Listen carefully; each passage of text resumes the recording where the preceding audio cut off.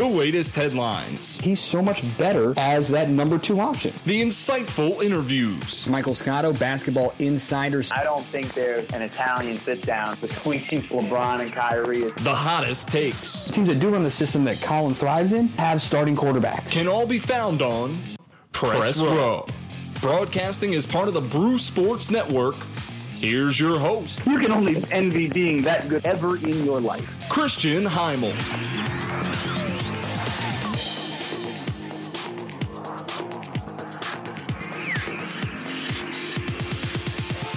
You know, there's an interesting thing that happens every year right around this time as we get towards the start of both college and NFL football season.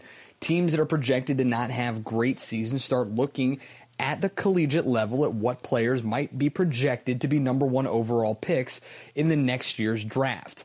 But what happens when that team puts themselves in that position where they are not projected to do well and therefore must start looking at the amateurs to see who could be there in the future? Is it called tanking, or is it called rebuilding, or is it simply just a way of life? Welcome on Press Row, everybody. I'm Christian Heimel. So happy to have you guys here with us once again. As always, you can subscribe, rate, and review us on iTunes. We are so happy to be a part of the Brew Sports Network and look forward to being with you guys here today. A lot going on in the world of the NFL as we are just a couple weeks away from actual football being played. Preseason games, of course, currently on the slate for the upcoming weekend and this past week. But this discussion of tanking, and it's really kind of centered right around the New York Jets right now, mainly because, and as I brought this up in the open, they are projected not to do well. They're in a division that is very difficult to win. You have the defending Super Bowl champs in the New England Patriots. You have a team in the Miami Dolphins who, despite Ryan Tannehill's injury, is probably going to finish second, even with Jay Cutler there. And there is some great familiarity with Cutler and head coach Adam Gase, who, of course, was his offensive coordinator in Chicago. And then you've got the Buffalo Bills, who are always hit or miss. You're not sure. But the Jets, it seems as though pretty much everybody is expecting them to finish last in the AFC East. And a lot of that is because of some moves that were made by third-year GM Mike Maccagnan and head coach Todd Bowles. They let some key guys go. Devin Harris and Eric Decker, probably the 2 biggest question marks about that. Obviously, guys like Nick Mangold and Brandon Marshall and some of the older veterans who may not have been worth the money that they were getting. Not surprising to see them go. Geno Smith, considering their current quarterback situation, you kind of wonder if he would have been better staying there, or at least the Jets would have been better off if they had kept him.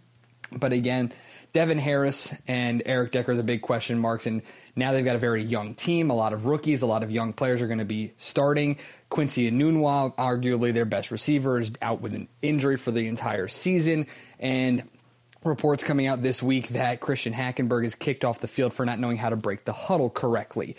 So there's a lot of misfortune going on with the New York Jets, and we'll touch on if they are actually tanking and how they are tanking later on in the show with Brian Heyman, who covers the Jets for Newsday, as well as the Bergen Record and Jets Confidential.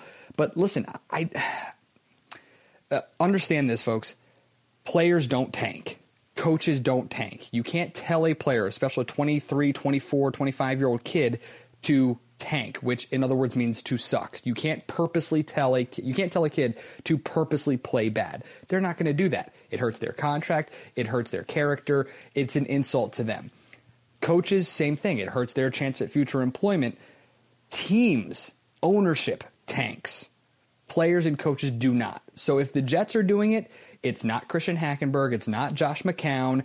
It's not Jamal Adams or Mark May. It's not Todd Bowles. It's Mark Maccagnan and Woody Johnson, or his brother Chris, whoever is running the show in New York. Make no mistake about that. It's not the players tanking. It's the team. Upper management has made a decision that they are not going to be good enough to win games this year, and by doing so, adjusting their roster. That way they know that in the coming year, they can find the best possible option for a chance. It's also called a rebuild. And some teams just go through this not in the same way. You look at Teams like the Houston Astros or the Chicago Cubs in baseball, they went through rebuilds. They traded away their best players. The Chicago White Sox are doing it right now. They're trading away some of their best some of their best big name players for prospects. It's a rebuild. You go through it. It's not a purposeful tank like we saw with maybe Philadelphia. But again, trust the process. And who knows, this year, Philadelphia could be one of the biggest surprises in the NBA. I don't think NFL teams tank. I don't think, players certainly don't. You looked at what Indianapolis did a few years ago when Peyton Manning got injured and there was a suck for luck. They ended up getting what they wanted out of it, but I don't think it was a purposeful thing. They were put in that position because of the injury to Manning and because Peyton eventually moved on. So I don't think the Jets, the players, the coaches, they're not purposefully tanking. But upper management has put the team and put Todd Bowles in a pinch where their real only options don't warrant them or don't give them the best chance at victory. And that's the biggest problem. So we'll see what happens with that, but I don't want to spend too much time on it right now. We're going to talk again with Brian Heyman of Newsday, Bergen Record, and Jets Confidential a little bit later on. I want to talk a little bit happy feelings, folks. We want positive energy, positivity here because we're seeing some really fun stuff right now in the world of Major League Baseball. You are seeing some great teams being coming together. You're seeing some great games being played. First things first, look at what the Red Sox have done. A team that looked to be dead in the water at the trade deadline. They didn't really do much to come after the Yankees. It seemed as though New York was now the favorite to win it. We talked about this with Chris Smith of MassLive.com last week. He said he felt like the Yankees won the trade deadline, but we were going to see. On paper, yeah, they won it. And you know what, though? The Red Sox have reeled off 8 straight wins. They've got a nice cushion now in the AL East, and they were doing a lot of it without Dustin Pedroia. And now Hanley Ramirez could be injured, and there's some other things that are going on, but the Red Sox look like a really dangerous team in that American League. And with the Astros seemingly struggling to put it all together just yet or continue that strong run, the Indians made a great move after the trade deadline yesterday. They're getting Jay Bruce, a little bit of an offensive bat, to be able to help them out a little bit. So we'll see what happens there in the AL Central. And then, of course, way out west, the Dodgers playing incredibly. Last night, their 80th win of the season, the first team to 80, on pace for 115, maybe even 116, which is, of course, the Major League record for most wins in a season set by the Mariners a couple decades ago. There's a chance, or 15 years ago, there's a chance that they could be going right at that Mariners record. It'll be really interesting to see. I'm kind of excited to see what happens. And this team is so much fun, too. If you don't like watching the Dodgers, you clearly used to have Justin Turner on your team. That's probably the main reason why you don't like watching the Dodgers, because whether it's Corey Seager, whether it's this kid Cody Bellinger, the story of this kid Kyle Farmer last week, who comes up 26-year-old, makes his Major League debut pinch hitting in the bottom of the 11th, and he ropes a game-winning 2 RBI double, a walk-off in the bottom of the 11th, is his first Major League at-bat. That's a lot of fun. Dave Roberts is a great guy to root for. All of this without Clayton Kershaw. Again, Hyunjin Ryu is starting to put his pieces together. Alex Wood, Rich Hill, the addition of Yu Darvish was tremendous. The Dodgers are a lot of fun to watch right now, and they make it worth staying up late to be able to watch them on Sunday Night Baseball the last couple of weeks. It's been a lot of fun to watch them. I love it. Yasiel Puig is making headlines for better reasons this year than he was a year ago, which is absolutely tremendous for them. And again, guys like Justin Turner and Cody Bellinger, the rookie, who is not getting enough credit, I think, as he deserves. He will win National League Rookie of the Year, but again, not getting as much attention as I think he rightfully deserves because of a guy like Aaron Judge in New York, even though Judge is starting to slow down. But again, the Dodgers running away with that division. The wild card in the National League is a lot of fun. The Rockies are making it interesting. Arizona, the Milwaukee Brewers, and the Cubs in the NL Central are making things interesting. The Nationals, if they really start getting it figured out, are going to be a lot of fun to watch. There's some great baseball storylines going on, and they're starting to get overshadowed a little bit with college football, and the NFL set to start in a couple of weeks. But make no mistake about it, folks, this is a very fun time of the year. There is great baseball being played. There are some tremendous storylines starting to develop. Madison Bumgarner is back for the Giants. It doesn't mean anything for them from a playoff standpoint, just from an entertainment standpoint. He makes them watchable. And if you watch them yesterday against the Cubs, Pablo Sandoval, who, again, was DFA'd by the Red Sox before the trade deadline. Basically, Boston paid him $50 million not to put on a Red Sox uniform. Goes and signs a minor league contract with the Giants, gets called up almost immediately, and he made a couple of plays last night that if you're a Red Sox fan is going, thanks for robbing us blind and now going back and actually playing the position like you should have for a couple of years in Boston. But again, baseball is so much fun, especially in August. I know this is the time where a lot of people, the casual fans, start to tune in, but baseball is definitely in a great spot right now. One of those guys who gets to watch one of those best teams in baseball, the Los Angeles Dodgers, like I mentioned, who just won their 80th game last night, is Andy McCullough. Dodgers writer for the LA Times, was in New York with the team this past weekend when they swept the Mets and on the road in Phoenix. Andy, how's the trip from New York to Arizona? I connected through Denver. I slept through most of both flights, so I guess it was fine. I got here okay. Well, tell us a little bit about how the Dodgers got here, because it was kind of a rocky start for LA, but these last few months, they have certainly played like the best team in baseball. Yeah, I mean, they got off to a bit of a slow start. I think in the first few weeks of the year, they weren't playing particularly great. They called up Cody Bellinger in late April. They were 9-11 at that point, and they've kind of, gone nuts since then. They won 70 games since then. They're playing at a really sort of ridiculous clip. On pace to win 115 right now, which has only been done twice, more than that twice in baseball history, I believe. And the Seattle Mariners obviously did in 2001. The '98 Yankees won 114 games. So they're in historic territory right now, and it's a really elite team. Playing at a time when the league is a bit down. It seems like there's a lot of weak clubs around the sport, and they just have so much more talent, I guess, than pretty much everyone they play on a nightly basis. You talk about all the talent they have. Take me back just before the trade deadline. It seems like they didn't need to make a move, but on deadline day, they go and they get Yu Darvish. How did that materialize, and how much did Clayton Kershaw's injury have to play in it? No, they say that Kershaw's injury didn't affect them, because they were in on Darvish, I guess, in the weeks before that Kershaw got hurt. But obviously, we're not stupid. We know that it played some sort of factor, in sort of incentivizing them to go after Darvish. It makes a lot of sense from the, just basically the level of, you want to have as many quality starters in your organization as you can, and you want to have guys you can trust around playoff time. And I think they felt that Darvish would be a significant upgrade over the guys they had in that number 4 spot. Brandon McCarthy, Hyun-Jin Ryu, Kenta Maeda. I think they felt that Darvish would be a significant upgrade over those guys, and it would be worthwhile to go after them. So, they've been talking with Texas for weeks, and they were able to, put together a deal, I guess, at the last minute, in the last 15 minutes or so, just to beat the deadline. And, they bring in a guy who, has more upside than pretty much anyone who got traded, at the deadline. You can argue maybe Sonny Gray has more value just because he's under contract for longer, but Darvish is an elite pitcher, a guy who's had a ton of success, and a guy who makes life a lot easier for, really the rest of the staff. They're hopefully not going to have to use Clayton Kershaw on short rest in the first round, which will prevent him from maybe, getting worn out in the, in the second round if they get there, which is, they feel like may have happened in some years. So, it has a lot of benefits bringing a guy like that on. How is Kershaw, and what can we expect from him in the last few weeks of the season?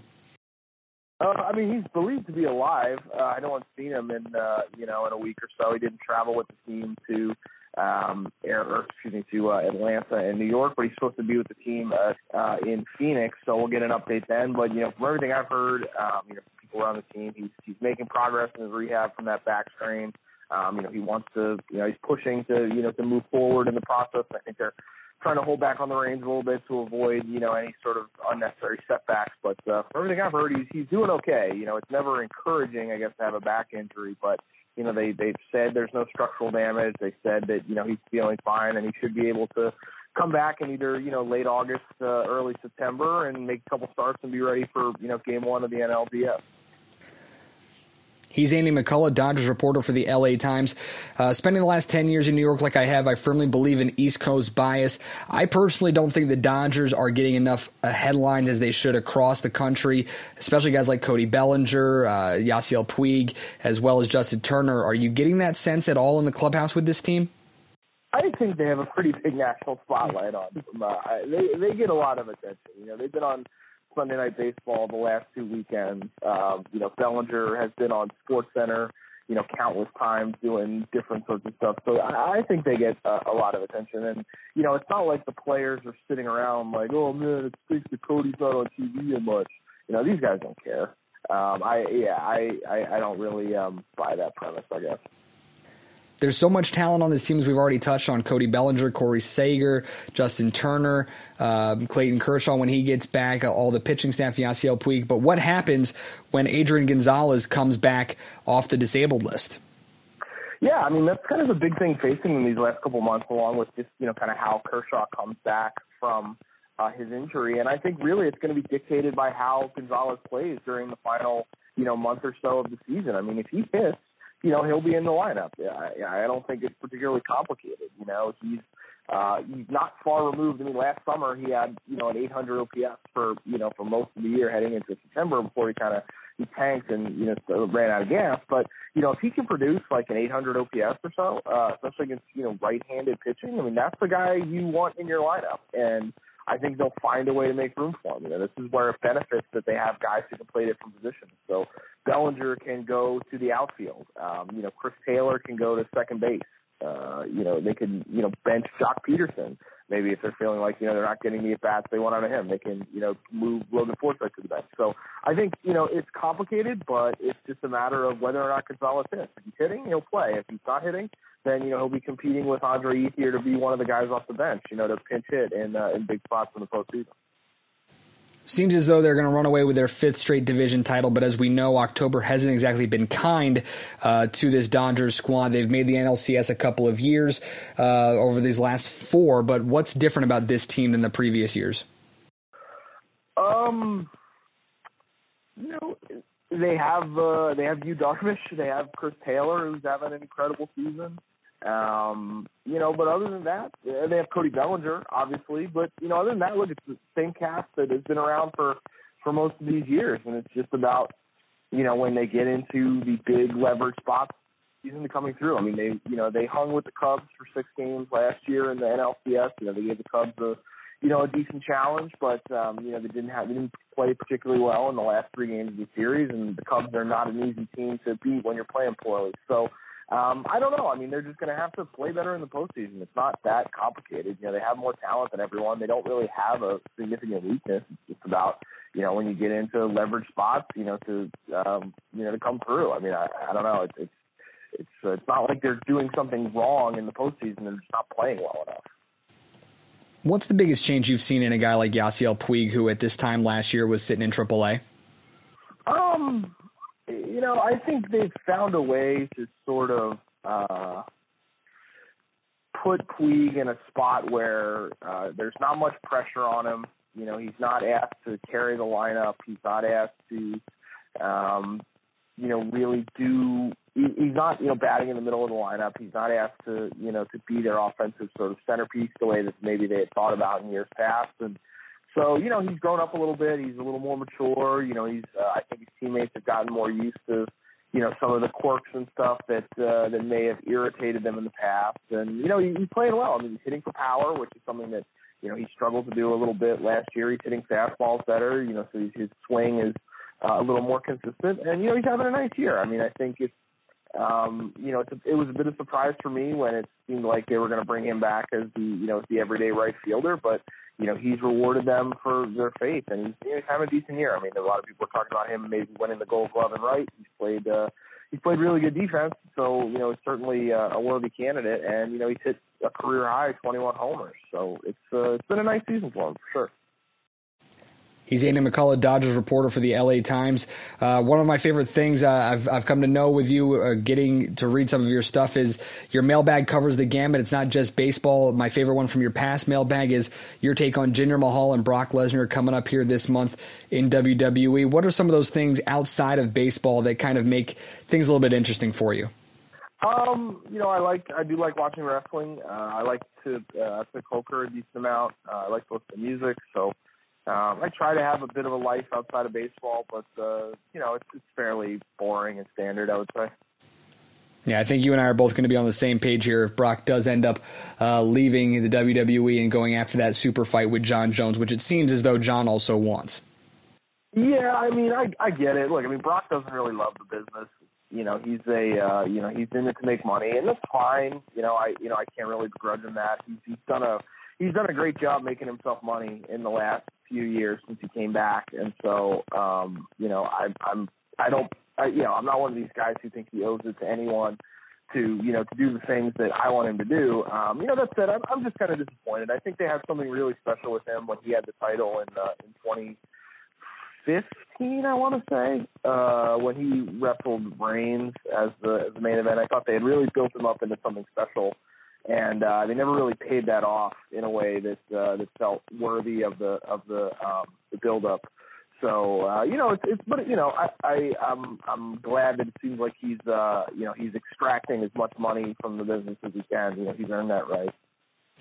Andy McCullough, Dodgers reporter for the LA Times. I appreciate it. Enjoy the rest of the season there out in LA. Yep, thanks. Have a good one. That's Andy McCullough, Dodgers beat writer for the Los Angeles Times, and I love guys who do mailbags, and he's one of those ones. It's not always about sports. It's always about something. It can be about other stuff that just kind of brings a human element to the guy, and also maybe a little bit to the players that he covers. So does great work for the Dodgers. And again, listen, I know he doesn't think that there's an East Coast bias, at least with this team, that they are getting enough national attention. I don't think they are, just because there are so many great storylines on that team that should be elsewhere. Justin Turner is such a tremendous player. He's probably playing a Hall of Fame career in a Dodgers uniform, which is amazing. Cody Bellinger, I think Cody Bellinger right now is one of those top 5 young players in the game right now and should be marketed as such. Again, whether it's Corey Seager, whether it's Turner, Bellinger, when Kershaw comes back, the addition of Yu Darvish, there's so much going on with the Dodgers. Their manager, Dave Roberts, who I just absolutely love. There's so much going on there that if you're not watching them, you're really missing out. You're missing out on something that's a lot of fun. And again, he's got a front row seat to it, and I'm a little jealous of him getting a chance to watch that. I mentioned Andy's mailbag. We do our own here. You guys get a chance to ask a couple of questions here on Press Row, which again, you guys can always subscribe, rate, and review on iTunes. Appreciate your support. Appreciate your questions as well. Let's get it all started off here in just a little bit. One of our weekly guys is Brandon, of course, asking what's up with the Miami Dolphins, and is Alabama going to continue to be the dominant force in the NCAA this season? I'll start off with Miami because that's an easy one. It's a no-brainer. That's the right move for them to sign Jay Cutler. The rumor was that they even looked at Tim Tebow before Cutler, but Jay, he missed 11 games last year, but he knows Adam Gase, the head coach. He's the right fit for them for the offense that Gase is going to try to run in his first year. And I think what's amazing is that the contract could be worth $13 million with incentives when all is said and done. It's 1 year, $10 million guaranteed. So I think it's the right move for Miami. When it comes to Alabama, I really don't. I don't know if they are the dominant force. Look at them. The last couple of years. They played great a couple of years ago against Deshaun Watson and Clemson, but last year they got to them. You can never count out Alabama. I think it's hilarious when Jimbo Fisher and others try to in the ACC, and Dabo Swinney try to say that the ACC is now the premier conference, or they have the premier team, whatever it is. Look, the football is right now, at least college football, is Nick Saban and Alabama. Nothing against Jimbo Fisher, nothing against Dabo Swinney. Those guys are tremendous coaches, but as of right now, it is Alabama. So I do see them as being obviously right there at the top, and I'm pumped for opening weekend when it's Alabama against Florida State, probably two of the best teams that you are going to see this year, and maybe even a national championship preview, which would be really, really scary to think of. I still think that so much needs to be done via the NCAA playoff format. I think there's still things that need to be done. I think it needs to expand a little bit more, but we'll see what happens. For now, all I know is that Alabama is going to be great again. Florida State is going to be great. These two teams are going to be playing each other very, very soon, and it is going to be an insane thing to look at. If you look at the standings, or the rankings, I should say, as it is, USA Today, Alabama have them ranked number 1. Ohio State, Florida State, USC, and Clemson, those are your top 5. I can't disagree. I think Ohio State's going to be tremendous once again. Urban Meyer, another talented coach, another great program. Obviously, we mentioned Florida State and Clemson. USC is going to be kind of interesting. I'm excited to watch USC because there's so much hype behind this Sam Darnold kid, and if he's going to end up being the number 1 overall pick, there's still a great talent over in LA in Josh Rosen at UCLA, but we'll see what happens there. And you never know what happens. I mean, teams like a Louisville could surprise people. Louisville had some interesting guys last year. They had a couple of people that, like Lamar Jackson, Heisman Trophy candidate, who Heisman Trophy winner, maybe Louisville scares catches some people. Who knows? Maybe this is the year that Dana Holmgren in West Virginia figures it out and actually gets something going. Who knows? But as far as I'm concerned, when everything tips off and kicks off in a couple weeks, it's going to be Alabama at the top and everybody else just kind of looking up. We'll see exactly what happens there. Another one from Jaden. Who wins the MAC this year? Metro Atlantic Athletic Conference. Talking college basketball. A little early to talk college basketball, to be honest. And Jaden knows I spent the last 6 years as the play-by-play man for the Manhattan Jaspers. I do like Manhattan this year, mainly because they bring so much back and because of how much talent left the MAC. I think the MAC, unfortunately, may have a down year just because there aren't any marquee names anymore. Guys like A.J. English for Iona are gone. Guys like Justin Robinson for Monmouth, Brett Bisbing for Siena, they're gone. So we'll wait and see what happens. Quinnipiac with a new head coach is going to be difficult, but I think you have to almost give it the edge to Iona just because they're the 2-time defending champs. But I think Manhattan is right there, if not ahead of the Gales a little bit in there. It's going to be those two rivals once again, unless King Rice figures something out down in Monmouth. So we'll wait and see what happens there. And then finally, John's asking, is it ever okay to take a season off from your team? Asking for a sad Jets fan who has a paper bag stuck on his head. First things first, no. As much as I would love to tell you it is okay to take a year off from your team, you can't claim to be a diehard fan if you take a year off. Can you reside yourself to the fact that things are going to be bad and yes, absolutely. You can 100% accept what is your fate, and the Jets' fate this year does not look good. You can accept it, but the best part about fandom is optimism, is hope. That's the best part about sports, is every team we root for has hope. Listen, I grew up a Celtics fan, and I used to have an Antoine Walker Celtics jersey, but you know what? When the Celtics were bad, I'll even admit it, as much as I didn't really pay attention much, and I kind of fell out of love with the NBA, early on, as much as I may not have cared much about the Celtics, I still followed them a little bit. I grew to love and respect teams like the San Antonio Spurs, of course, like Michael Jordan's Bulls. But that doesn't mean you change fans or you just stop paying attention for a long time. And again, as we touched on at the top of the show with the Jets, listen, the players aren't tanking. Todd Bowles isn't tanking. It's Mike Maccagnan and Woody Johnson. They are tanking. But I don't know if we should be calling it that. We should be calling it rebuilding. They have made a conscious effort to go young this year, force these kids to learn, force these kids to play as a cohesive unit, to take their bumps, take their bruises, and they get a couple of wins, great. If they don't, you got your number 1 overall pick and you got a chance at a franchise quarterback. But this is the year, and it's a little bit too late in my opinion, because you've now wasted 4 years on Bryce Petty, 3 on Christian Hackenberg, where you haven't figured out if these are guys for the future yet, and you want to bring in a 38-year-old to try and be your future, or at least be the stopgap before that. I don't know what their issue is with the Jets. And if you really, really wanted someone and you were trying to win, you would have brought in Colin Kaepernick, in my opinion, because he's better than all 3 of those guys that I mentioned. But clearly, I think what Mike McCagnon and Woody Johnson or Chris Johnson or whoever's running the show said was, listen, let's get rid of some of these hefty contracts. Let's save our salary cap for free agency next year, and let's see what this group can do and who can be in it for the long haul when we go out and get our franchise quarterback, whether it be Sam Darnold, Josh Rosen, or any number of others, Lamar Jackson, number of any other number one. Maybe there's a defensive end, Derwin James at Florida. Maybe they go out and they get a defensive back. Who knows? Even though they drafted 2 of them this year, in Jamal Adams and Mark May. But listen, the idea of tanking, it's never the players. The folks who are on the field aren't tanking. It's the ones who are up in the suites, the ones who are signing the checks. They're doing it. So as much as you may hate it now, grit your teeth and bear it, because the future is incredibly bright. I love how young the Jets are. The only question is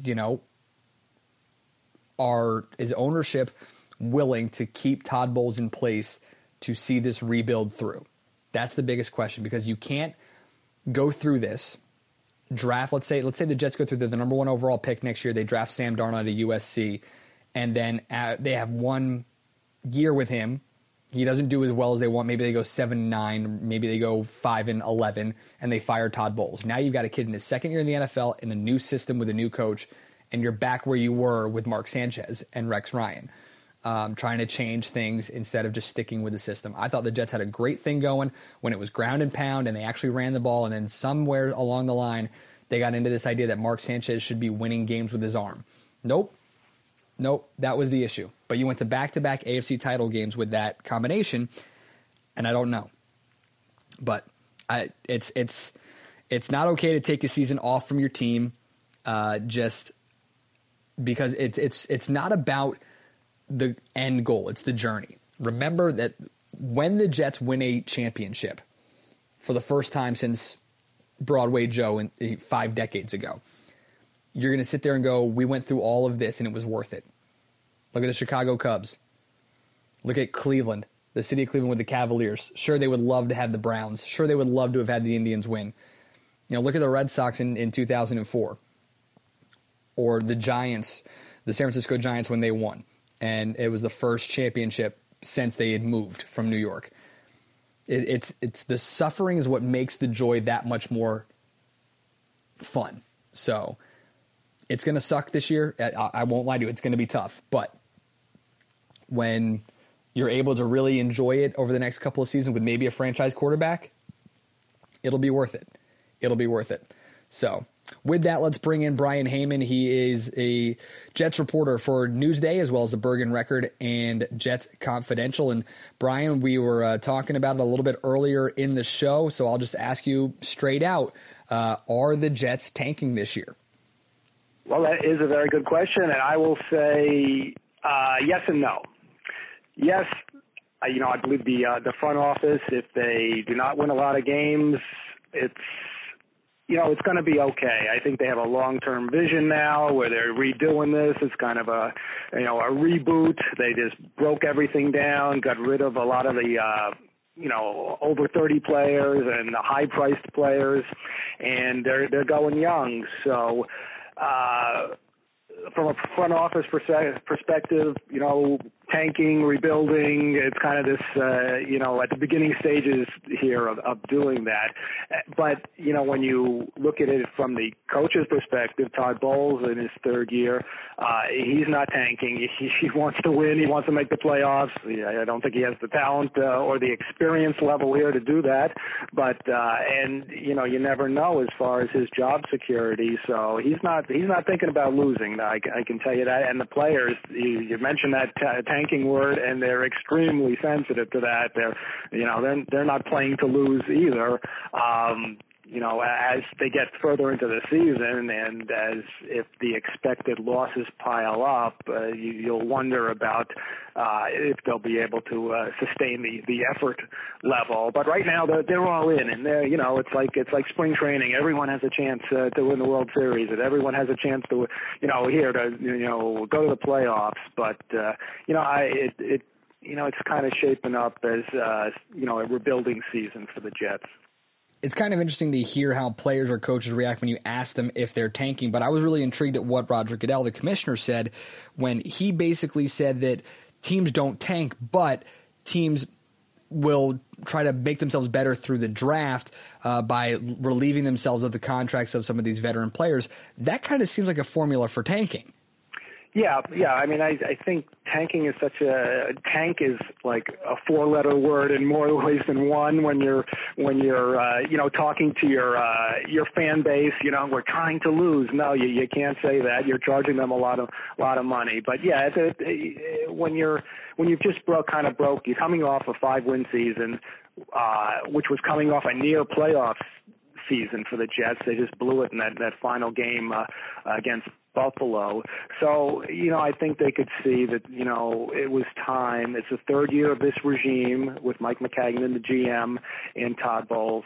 And I think they could see that it was time to kind of, redo this and,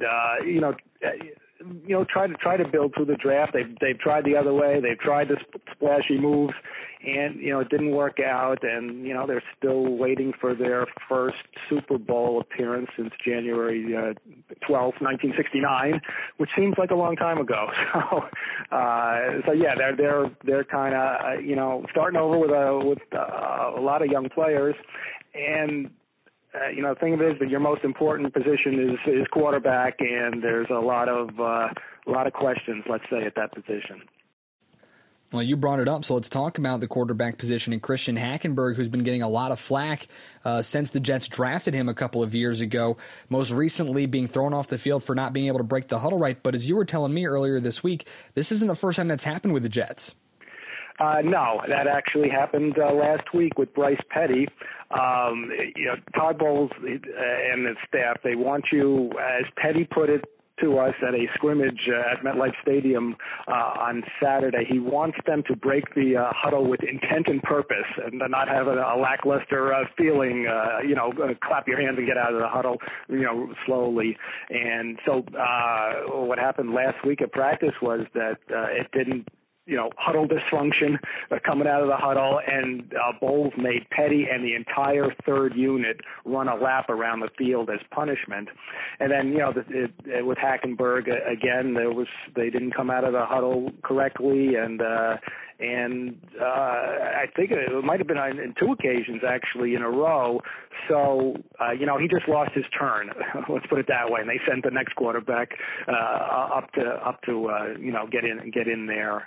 But it's you have two of the 3 quarterbacks who are trying to gain ground here are projects. So you have Bryce Petty, the third year out of Baylor, a very simple system for a quarterback coming into a very complex system in the NFL.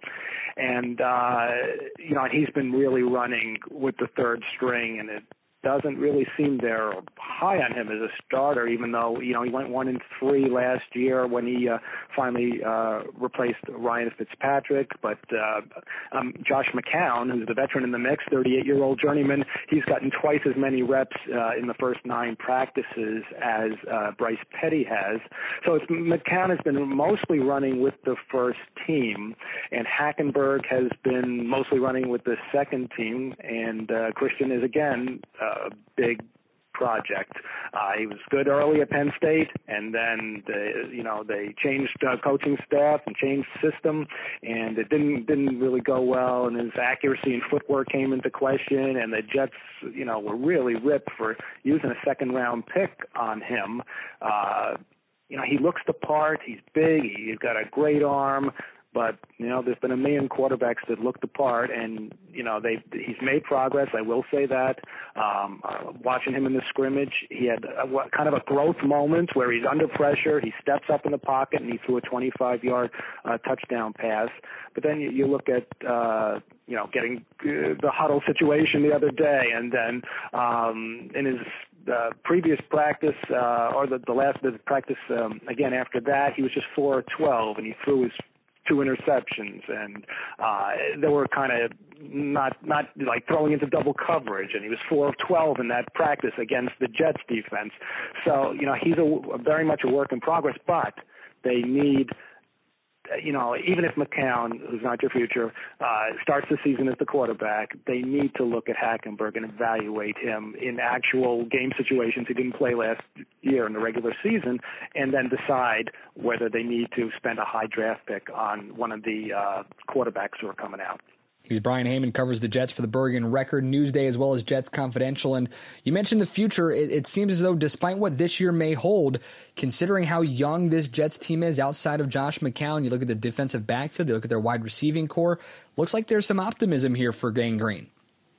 Yeah, I think, especially defensively, they have a few pieces on defense. They need more pieces, but you're right. With this, they drafted safeties in the first and second round, and people were kind of like, "Why would you spend your first 2 picks? Maybe the first one, yes, but the first 2 on a safety." But the second guy from Florida, Marcus May, has actually looked great in camp so far. At the scrimmage at MetLife, he had returned a interception for a touchdown. He said he's actually done that twice in 4 days in practices, and he hits everything when they're allowed to hit. He's a big hitter, so he has looked kind of beyond a rookie so far. And Jamal Adams, a 6th overall pick in the draft. I think people are pretty high on him as well. So I think those look like a couple of good pieces. Leonard Williams.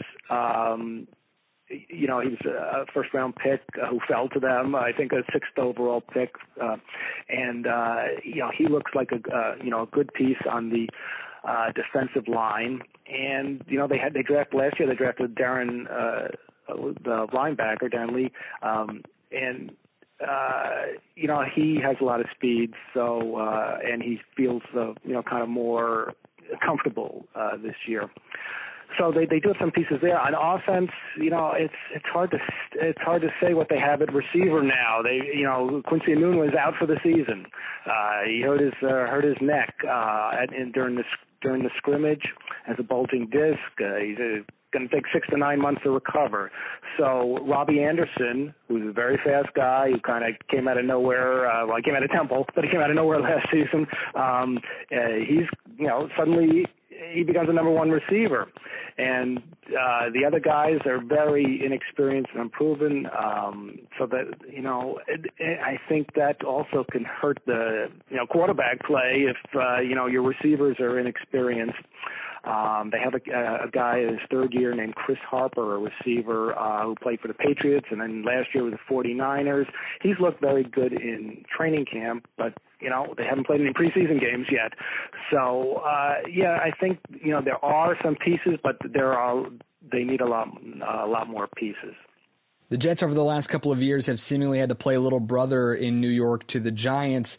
This Sheldon Richardson, Brandon Marshall feud, not really helping that at all, is it? No. And, Todd Bowles was really so angry at Richardson went after Marshall again in a radio interview, and he thought that that Richardson had kind of put this to bed when he reported training camp, and those 2 guys did not get along last season, let's put it that way. And then during this interview, he called Marshall kind of a drama queen, and he said he quit on the team last season, and there was no, Sheldon really doesn't seem at times to have a filter. You don't always want to say every thought that comes into your head, and it just creates a distraction, especially here in New York. Every little thing is blown up extremely high, and Marshall hasn't really been striking back, and he's kind of moved on to the Giants, and it's just like, Bowles did not like the line of questioning about it, but he needed to be questioned about it because Richardson brought it up, and Richardson's another guy who's a talented guy, but his future is very much in question. They've tried to trade him. They've had no luck getting what they would want for him, and he's coming to the end of his contract, and it's hard to say whether they're going to retain him or they're going to look at Muhammad Wilkerson, who's coming off a down year after they gave him a lot of money, and try to decide who they're going to keep along that line. Will it be Richardson? Will they let Wilkerson go after this year if he has another down year? It's hard to say with what's going to happen in that situation. You would think that the defensive line would be one of their strengths, with Richardson, Wilkerson, and Leonard Williams, and even Steve McClendon to a lesser extent, but it was supposed to be a strength last year, and it didn't work out that way. So we'll see what happens. Brian Heyman, Jets reporter for Jets Confidential, Newsday, and Bergen Record. I'll leave you with this. Whether it's a rebuild or a tank, it's going to be a rough year for New York. Does it have any impact on the future of Todd Bowles or Mike Maccagnan? That's a very good question. I think Woody Johnson, the owner, who's also now the ambassador to United Kingdom, and has put his brother Christopher in charge. But I think things will be run by him, run by Woody. If there's a big decision to be made, I think he knows he knows what's going on. I mean, they're rebuilding. They're not. The odds are maybe they'll surprise some people, but the odds are they're not going to have a good record this year. You would think that Maccagnan will be okay. Todd Bowles, I'm not sure. To be honest, I would think that they know that, again, that this is not going to be a good record season if things go according to the way it's expected. But I think one of the judgments they'll make on Bowles is if, they're seeing some progress. If they put Hackenberg in, is he on the upswing? Or, some of these young receivers, are they developing? Or are the safeties, Marcus May and Jamal Adams, they look like good prospects.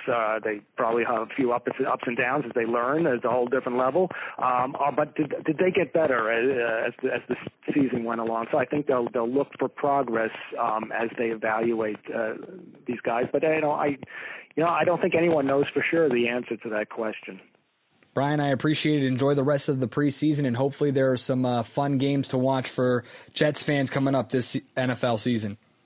That would be good. I tell you, I covered a lot of games last season, and just watching those games and how it was just kind of non-competitive towards the end of times. It was, it's not fun for the fans to watch, not fun for the media to watch. So yeah, we'll hope that we'll hope for at least some good games this season. Good stuff, Brian. I appreciate it. Okay, thanks a lot. Thanks for having me, Christian. Once again, Brian Heyman of Bergen Record, Newsday, and the Jets Confidential. Happy to have him talking a little bit. It's going to be a tough year, and that's my biggest question with this whole thing, this whole rebuild tank, whatever you want to call it, it's going to happen with the Jets, is are they going to let Mike Maccagnan and let Todd Bowles see this through? Because that's the biggest question. If you're going to go through this with these guys, you got to at least let them see it through as well.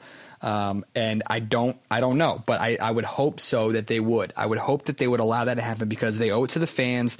They owe it to themselves as a team. They owe it to the players that they have said, unofficially without actually saying it to them that, listen, it's on you guys now to at least do something, and we'll make it up to you guys in the future with some more talent. So it's going to be interesting to see.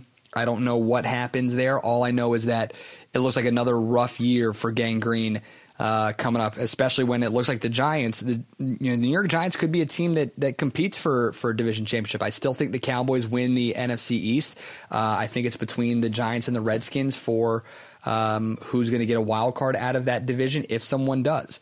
But I'm intrigued by it. I think it'll be interesting, and who knows what happens here. So you're on Press Row. I'm Christian Heimel. Again, once broadcasting here on iTunes, part of the Brew Sports Network, and Spreaker.com. Please subscribe, rate, review, tell your friends about it, ask questions every single week. Find me online at Chris Heimel on Twitter. You can find us at Brew Sportsnet on Facebook as well as on Twitter. A couple of other news and notes I kind of want to get to here. The PGA Championship starting off today. Chance for Jordan Spieth to become the youngest player ever to complete the career Grand Slam. I'm certainly rooting for him over there. It'll be fun for him. I think he's got a really good shot at it. And again, I mean, you know, if you love golf, if you want to see golf on the national stage again with all that publicity and fanfare, you should be rooting for Jordan Spieth. You should be rooting for Rory McIlroy. I'd love to see Dustin Johnson get back on track after he's had a really, really rough 2017. But, you know, right now it's got to be 100%. 100%. It's got to be the Jordan Spieth bandwagon if you want to see golf at that. He's what it should be. So, going to be interesting. You know, so it'll be fun to watch. I'm looking forward to it. Last major of the year for golf, and then for most people, golf goes away until April when it's with the Masters once again.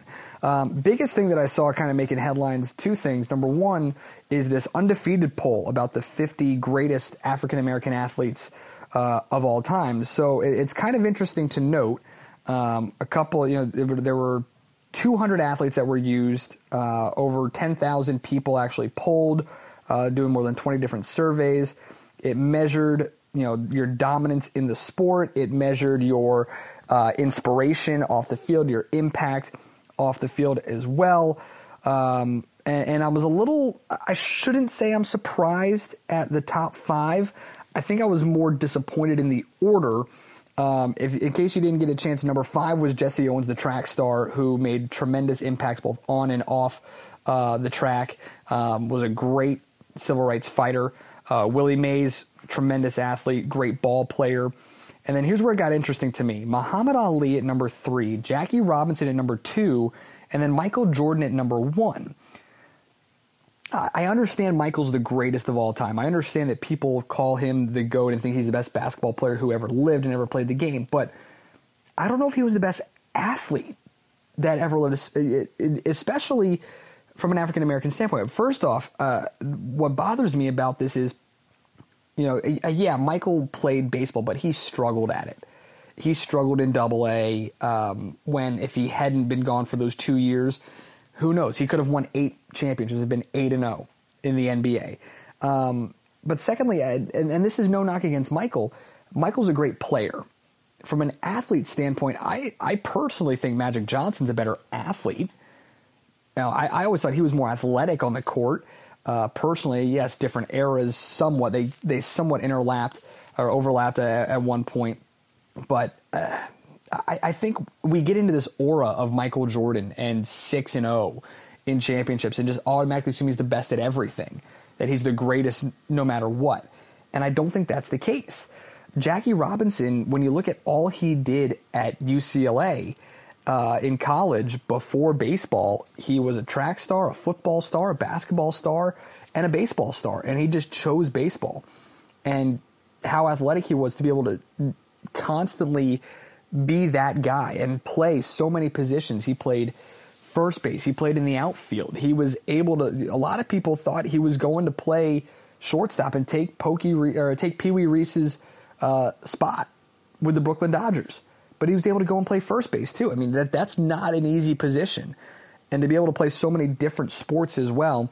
And then in my personal opinion, who I think is the second greatest athlete of all time is Muhammad Ali. I thought Ali would have been number 1 on this list, followed by Jackie Robinson and Michael Jordan, simply because when you include this idea of impact and inspiration outside of the sport, how do you not include Muhammad Ali, who stood up for his rights, fought for what he wanted, paid the consequences, didn't fight for 3 years, and when he wasn't allowed to fight for 3 years because he spoke out against the draft, and when he came back, becomes world champ again. Jackie Robinson breaking the color barrier in Major League Baseball.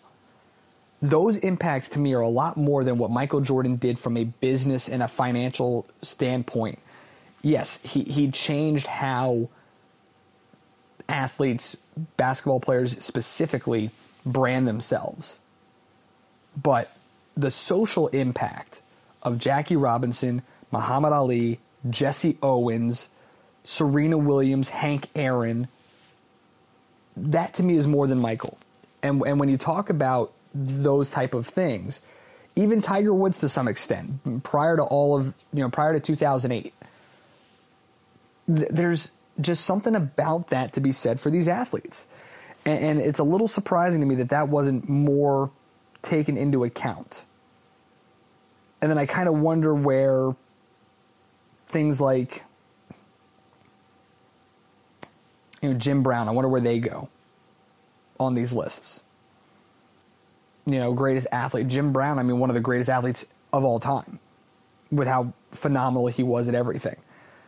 But you look at some of the other guys on this list, Tim Duncan's 50th, Dr. J 17th, Bill Russell 36th, Kobe Bryant's not even on the list somehow, Kareem, Shaquille, Wilt, Steph Curry, LeBron James are already on the list. I don't know. I don't understand the list truthfully. Just because if you're including the impact that you have outside of your sport, how is Muhammad Ali not the greatest athlete of all time? How? I don't get it. I really, really don't. But that's just my personal opinion. Last thing I kind of want to touch on here today is, as you may have seen it, Josh Rosen, the quarterback at UCLA, had made some comments. They were in a interview earlier this spring where he was talking about how difficult it is to be a student athlete, specifically a football player, in today's world, especially with the schedule and how it's basically a different take on college football and how they're being exploited and how these players are, basically saying football and school don't go together. And I don't think he's wrong here. You ask any Division I athlete, you ask any student athlete at all, it starts in high school. If you want to excel at both school and sports, it's tiring. It's very difficult to do. You have to pick one or the other. And then, gosh forbid, you're in one of those situations where you don't get a full ride scholarship. You need to also work on the side. That's a different level. I don't think Josh Rosen's saying anything new in that. Where I have an issue with what he says is when he brings in Alabama. Basically, he's saying there's the other side. This is from Josh Rosen in his interview he did with Bleacher Report, saying human beings don't belong in school with our schedules. Football and school don't go together. Trying to do both is like trying to do two full-time jobs. There are guys who have no business in school, but they're here because this is the path to the NFL and there's no other way. He's not wrong. Listen, NBA players can take a year off of college, or they can basically go to school for 4 months, and then once the second semester of their freshman year hits, basically stop going to school because they're eligible for the spring and wait to get drafted. Ben Simmons did it. Ben Simmons openly admitted that he wasn't going to school. Just wasn't. And he became the number 1 overall pick for the 76ers. In baseball, you can get drafted right out of high school. Same with soccer, same with hockey. Football, you can't do that, which you shouldn't, by the way. An 18-year-old should not be getting drafted to play in the NFL. You need time to grow your body more than anything else. It's just not healthy. But then here's where I have an issue with what Josh Rosen says. There's the other side that says the SAT eligibility requirements. Okay, raise the SAT requirement to Alabama and see what kind of team they have. You lose athletes and then the product on the field suffers. What is he saying? Is he saying that why bring in Alabama there? I get it. UCLA is probably a more prestigious academic school than, say, Alabama. But you know what? Stanford's more prestigious than you. Dartmouth, Princeton, Yale. I could name a couple of Northwestern. Probably more academically inclined. So what are you saying? Notre Dame? Are you calling an Alabama a dumb school? Or are you saying that their players aren't smart enough to be in college, and the only reason they're there is because of a low SAT requirement to get into the school? I don't understand where he comes at with that. I understand that there's a lot of money being made in college sports. I understand that college athletes, specifically football and basketball players, are being exploited for the universities and the coaches and the sponsors and the boosters and the media markets that are all generating so much revenue and getting so much, while these players get just a free education most of the time. And I do feel the players should get some sort of compensation or something. I don't know what that is. I don't know what that means. It's a whole Pandora's box that we can get into at a later date, and we'd probably have to spend multiple shows on. But, Josh, you put a big bullseye on your back here, kid, by bringing in Alabama. And I'm fine for you saying that, you know, it's tough. It's hard. I get it. I understand that.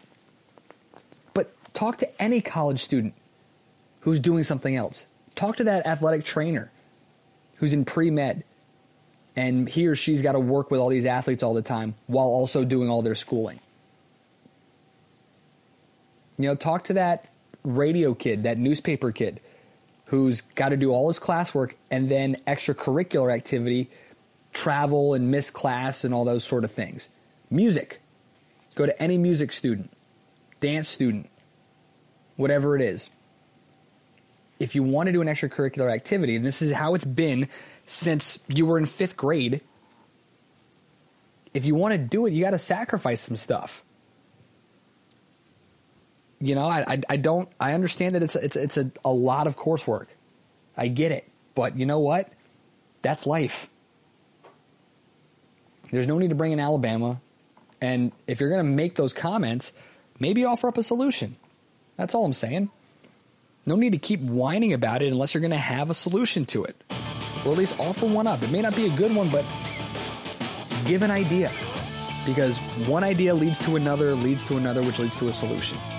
So, we'll see what happens with it. Been a fun show this week. I'm glad to have you guys all here with us. Again, subscribe, rate, review, Press Row with Christian Heimel on iTunes as well as on Spreaker.com. Big thanks to Andy McCullough of the LA Times, as well as Brian Heyman of the Bergen Record, Newsday, and Jets Confidential.